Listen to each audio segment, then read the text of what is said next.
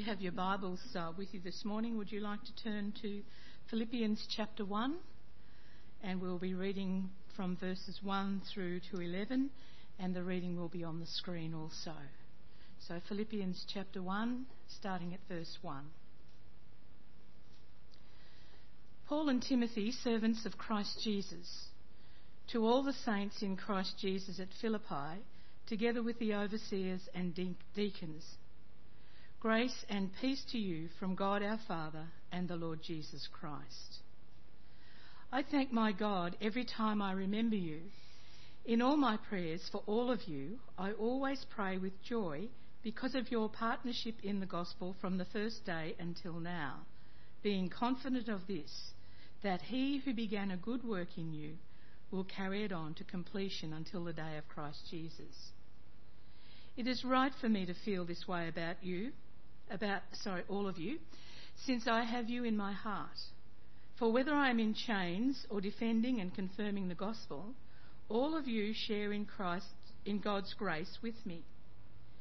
God can testify how I long for all of you with the affection of Christ Jesus. And this is my prayer, that your love may abound more and more in knowledge and depth of insight, so that you may be able to discern what is best and may be pure and blameless until the day of Christ, filled with the fruit of righteousness that comes through Jesus Christ, to the glory and praise of God. Amen. It's good to be back. Good to be able to share God's word with you. Good to be able to tell you a little bit about a church. A church like any other church, except this was a church perhaps that probably shouldn't have happened. You know, in this life, we'll probably go through and we'll be seeking answers to questions, and we'll be looking, we'll be asking, we'll be seeking, and then we'll be knocking. And boy, do we hope the doors open. Because after you've done a lot of asking and after you've done a lot of seeking, you really do enjoy it when the doors open. The story of the church in Philippi starts with Paul and Silas, two men sent out from the church at Antioch to go and preach the gospel. And off they went. And they were on a mission. Yes, it was indeed God's mission to them and for them. So Paul, Silas, Timothy, and Luke are now in this place called Philippi. And the first thing that Paul remembers is that usually there's groups of people, and these people will meet outside of town, and they'll meet in a place called a place of prayer. That place of prayer were a group of people. One of them was a lady called Lydia. And what had they been praying about? Well, I believe God answered their prayers when Paul and Timothy and Silas and Luke arrived. And the next thing they found out, they have come with the good news. They've come with a message of good news from God. And there they were. There it was. This was the basis for the first church at Philippi. And things were going pretty well. And as they were continuing to journey with these folk, Lydia invited them into their house. And so I believe the first church started in Lydia's house in the place called Philippi. And Paul and Silas were doing well, and they were just enjoying the fellowship of one another. And then as they were going off and preaching, the next thing is they hear this young girl who'd been possessed by a spirit, and the spirit is the spirit of Python. Actually, one day if you go digging down a little bit deeper into this woman, this young girl, had been used to actually do a fortune-telling business. And the people who owned her were making a great business out of it. As they were going along, preaching and teaching, this young woman kept saying, listen to these guys. They're going to teach you the way. Listen to these guys. Now, Paul recognized that this is something not quite right. And so he turns around basically and says to the spirit within her, in the name of Jesus Christ, I command you to leave her. That's bad for business. Paul and Silas are not welcome anymore. As a matter of fact, everybody gets pretty excited about what's just happened now. They should have been really overjoyed that a woman has been delivered of a spirit of an evil spirit. But no, they get flogged, they get beaten, they get put in prison. What a way to go. You see that word up there? It's called despair. You reach a point where you believe you've done everything that God wants you to do, and it's not happening. Despair. What does despair mean? It means that you've lost hope. There is no more hope. When you are in prison, when your feet are in stocks and you've been beaten and flogged and all the rest of it, it's a pretty good place to say, I'm in despair right now. But have you noticed that even despair, like in Psalm 40, can tell us here that he lifted me out of the pit of despair? When you are in that place of despair, there is a way out. There is a way up. He lifted me out of the pit of despair. So look at those letters, D-E-S-P-A-I-R. And if you can actually sort of see that the exact same letters actually are the word in praised. So even as Paul praised, he and Silas were praising God in this prison. They were singing hymns, they were praying and praising God. As they praised, despair slipped back into the pit. As they praised. Those are your two words you're going to have to try and remember. When in despair, remember praise. Remember praise. So, here we are in the prison, and the next thing is, in answer to their prayer, well, the place starts shaking, God arrives, the doors open, the chains fall off everybody, and the next part of the church grows again, and it comes through the jailer. And the jailer says, I'm so sorry, what can I do to be saved? And Paul and Silas tell him, we'll believe in the Lord Jesus Christ, and you and your household, and you will be saved. He says, that's me, I'm done. Tell me more. And Paul and Silas were invited into the prisoner's house, and he looked after them. So here we've got the basis of a lady called Lydia and her friends. We've got a young girl, probably, who would have come to join them, who've been demon-possessed, and we've got a jailer and his whole family as well. That's a pretty good start to any church, you would say, and everybody shakes their heads. No. How does God do these things? How does God actually orchestrate such a thing? And how does God, in the midst of all this, when Paul and Silas are full of despair, no doubt, as to be doing all the right things, and look where it's landed us, there's praise in their lips, there's praise in their hearts. So this letter starts off with Paul and Timothy, servants of Jesus Christ, to all the saints in Christ Jesus at Philippi, together with the overseers and deacons. It's written from another prison. It's written from a prison in Rome, I believe. How does Paul carry on doing what he did? Only because he must have known that if you really want to go on mission for God, you've got to expect the unexpected. You've got to go where nobody else wants to go, perhaps. I mean, ideally, who goes now and has a mission to prisons? There has been, and there is such a thing, as missions into prisons, places like that. But these are the sort of areas that not everybody wants to go to. But guess what? They're places now of ministry, even in a prison. So here's Paul and Silas and Paul and Timothy, and they've carried on. And here they are again, back in a prison. And what are they doing? Paul is writing a letter. When you're in prison, you've probably got a lot of time to think about life. Matter of fact, you've got a lot of time to think about life, usually. And life will start to take on a whole sort of new perspective, perhaps, when you think, well, this is the way it used to be. Gee, it would be nice to have the good old days back again. And you can slip into that place of despair again. But in this place, there is a lesson being learned. And I want you just to remember that there's two people involved here, Paul and Timothy. Eugene Peterson, in his introduction to the Philippians, says this is Paul's happiest letter. Go figure, he's in a prison. And happiness is infectious. Before we've read a dozen lines, we begin to feel that happiness. But what is he saying? Happiness is not a word we can understand by looking it up in the dictionary. In fact, none of the qualities of the Christian life can be learned out of a book. Something more, like an apprenticeship, is required. And this is where Timothy comes in. So here's the question. You're going through troubled times. You do need support. Who are you reaching out to? Who's walking alongside you? And if you're the person, perhaps, and you can see somebody who's going through tough times or is in a prison of their own, are you reaching out? Are you walking alongside? Because as you do, what happens here is an apprentice acquires skill by daily and intimate association with the master. We can learn from one another. And this is what was happening here. Paul and Timothy, servants of Jesus Christ, learning of one another, supporting one another.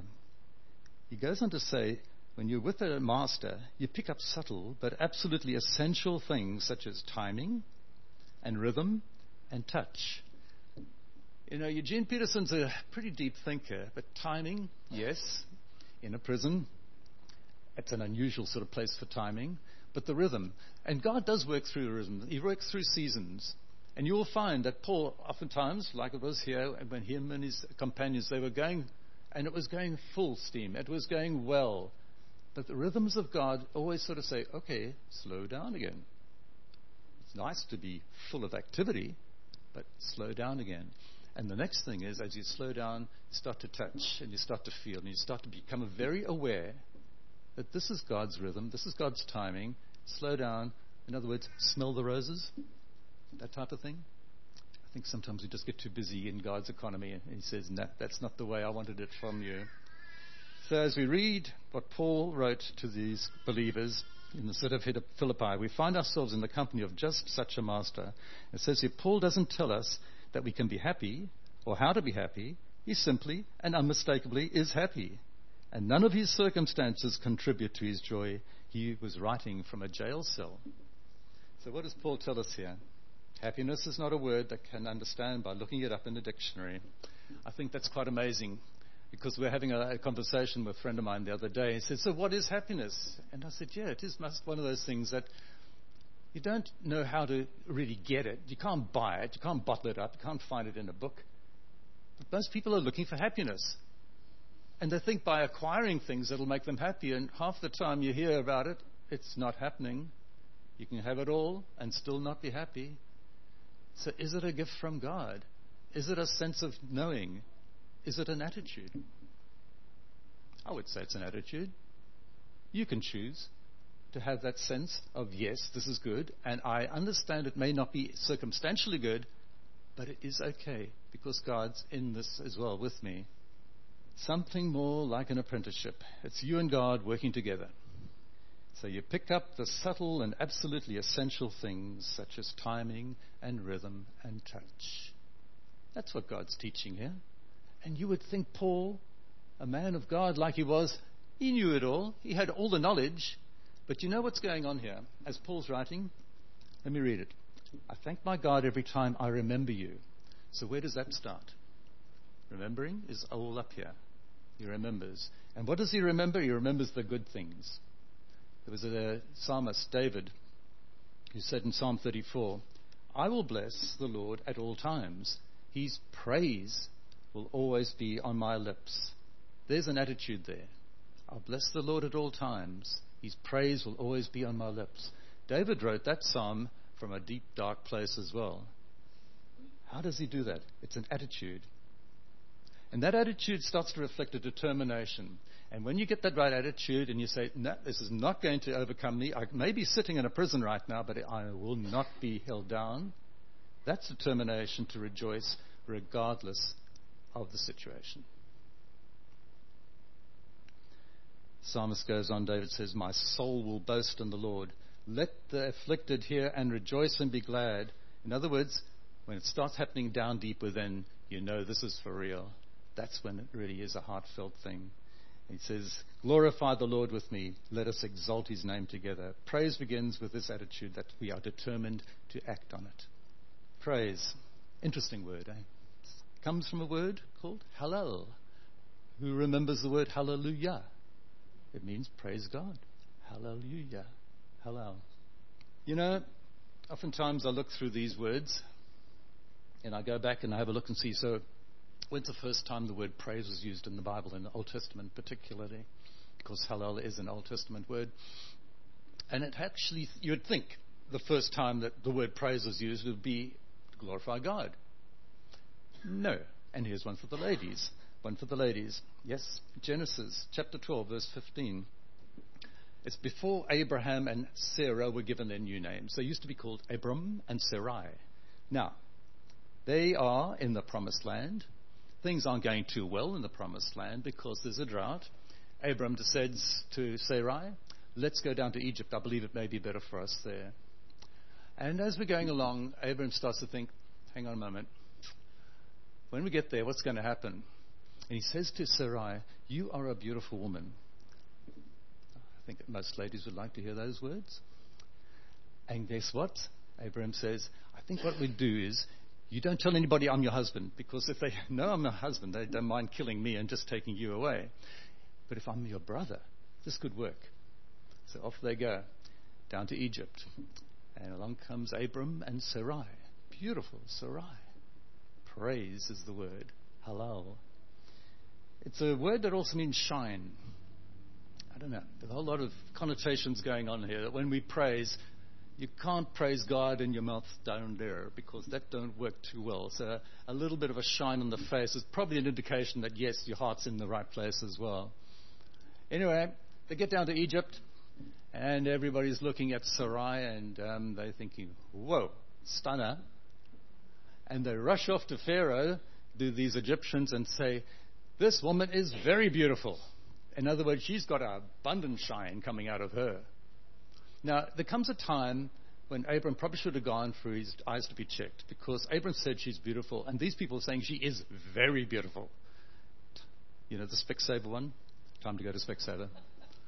But it's nice that Abram at least recognized that she was beautiful, but she was beyond beautiful. She was abundantly beautiful.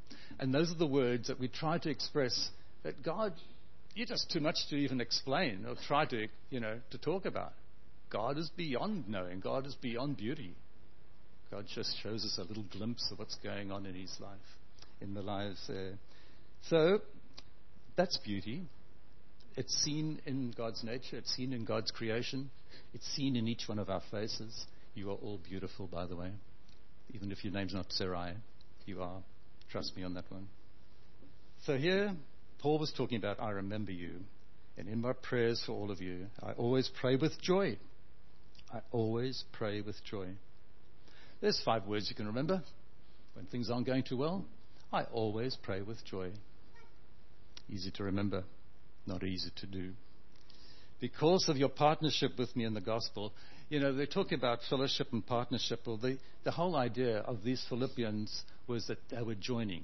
They were part of this thing. They knew that Paul had sacrificed a lot to get there, and they wanted to join him on this mission. They were going to be partners, and they were happy to send him and Silas off again, and Timothy and Luke as well, because now they're going to be partners in this thing. And that's why Paul, after all this time, and we don't really know how long between the time of his being in Philippi and the time that he actually took then to write this letter, but it must have been a while, possibly months, maybe a year. But he says, being confident of this, that yes, he who began a good work in you will carry it on to the completion until the day of Christ Jesus. And it's right for me to feel this way about you, since I have you in my heart. So you see where it's coming from. He remembers in his mind, and as he's thinking about it, the good things that came out of Philippi. Good things? The guy was put in prison. But yes, there were good things. There were people whose lives were affected. They are the good things that he remembers. And it touches his heart. And he said, oh, wow, it was all been worth it. Can you say that it's all been worth it? The tough times that God's put you through? As he goes on to talk about it, he says, it's right for me to feel this way about you, since I have you in my heart. For whether I'm in chains or defending and confirming the gospel, all of you share in God's grace with me. God can testify how I long for all of you with the affection of Christ Jesus. For those who love digging into words, look up affection in this Greek Bible, which some people may have, and you'll find a word that's not too pleasant. So we've gone from the head, we're down to the heart. The next thing is it's right down in our stomachs. I don't know what sort of feelings you get in your stomach. Maybe you had a rough breakfast or something, but sometimes it's more feelings of what's going on down there. I don't know how it goes from your head to your heart into your stomach, but whatever it was Paul was saying here, out of his stomach, there were affections out of his inward parts it talks about. And he talks about this is the place of empathy. This is the place of sympathy. This is a place from deep down within where actually I connect with you on such a deeper level. And you thought the heart was good. Well, wait till it hits your stomach. And it's sort of, some people may remember what it was like the first time that they looked into somebody else's eyes and they just sort of like did something called butterflies. You remember those things? Yeah? Yeah, they can still happen. There's something going on. There's something going on here. And he talks about that these are deep emotions, so deep that when he thinks about it, he just goes, I don't know what the feeling is, but it's somewhere deep down inside. And this is not a song that the Black Eyed Peas sang a while ago, but they did do a pretty good job with I Got a Feeling. And somewhere along the way, if you can get that feeling back again from God, you know that you are connecting. You are one with God again. So what is this feeling and what does it result in? This is my prayer. This is how Paul now remembers, and he's praying, that your love may abound more and more in knowledge and depth of insight, so that you may be able to discern what is best and may be pure and blameless until the day of Christ, filled with the fruit of righteousness that comes through Jesus Christ to the glory and praise of God. How does Paul pray? Those 5 words, I always pray with joy. And what happens when he starts to think that way, and this is what we need to start to look into our lives as well, we can pray this prayer for ourselves as well. A prayer from the heart. A prayer that asks great things of God for those around us, within our church, within our neighborhood. Great things that God can do. And when we love the Lord our God with all our heart, with all our mind, with all our soul, with all our strength, there will be this overflow. There will be some of an abundance, and there will be something of more and more in knowledge. And then you'll love your neighbor as you love yourself as well, because suddenly you're able to discern what is best, what is pure. The things that others need, perhaps you need as well. But first, others. That was Paul, always thinking about others. I don't know how he did that right. But somehow, even in the depths of everything happening, it was always others. Filled with the fruit of righteousness. And there comes again the fruit of righteousness. The love, the joy, and the peace. Paul's in prison, but he's got peace in his heart to be able to say, I'm thinking of you guys. Thank you for joining with me in this one. Fruit produces this partnership with Jesus. So here's the prayer in a little nutshell. I have to read this something to you before I tell you that. I got a newsletter from a guy of which some people may know, and I look in the front row here, Bruce Kelly. You may have come across Bruce. Bruce is in his 80s now. About 15 years ago or more, I met him for the first time, so he would have been in his mid-60s. That's where he started finding a new lease on life, as it were. He came back being a pastor for a while, and he started what was called a multicultural ministry in Melbourne. And I'll have to just read this to you. This multicultural ministry in Melbourne has taught me to communicate biblical truth in ways understandable and relevant to those of other religions and cultures. So I used to sit on the steps at Fed Square, and he used to spot tourists particularly, and he would engage with them and say, welcome to the city of Melbourne, and what are you doing here? And he used to have tracts, Bible tracts or things of about probably 20 different languages. And oftentimes people would come from overseas and he would give them something in their own language. And they would say, wow, I've traveled around the world and here I'm getting a piece of God's word in my own language. A lovely ministry. He says, during my previous 15 years of street ministry, I've shared through literature and testimony with individuals rather than crowds. I've seen Korean, Chinese, Indian, Dutch, and he goes on.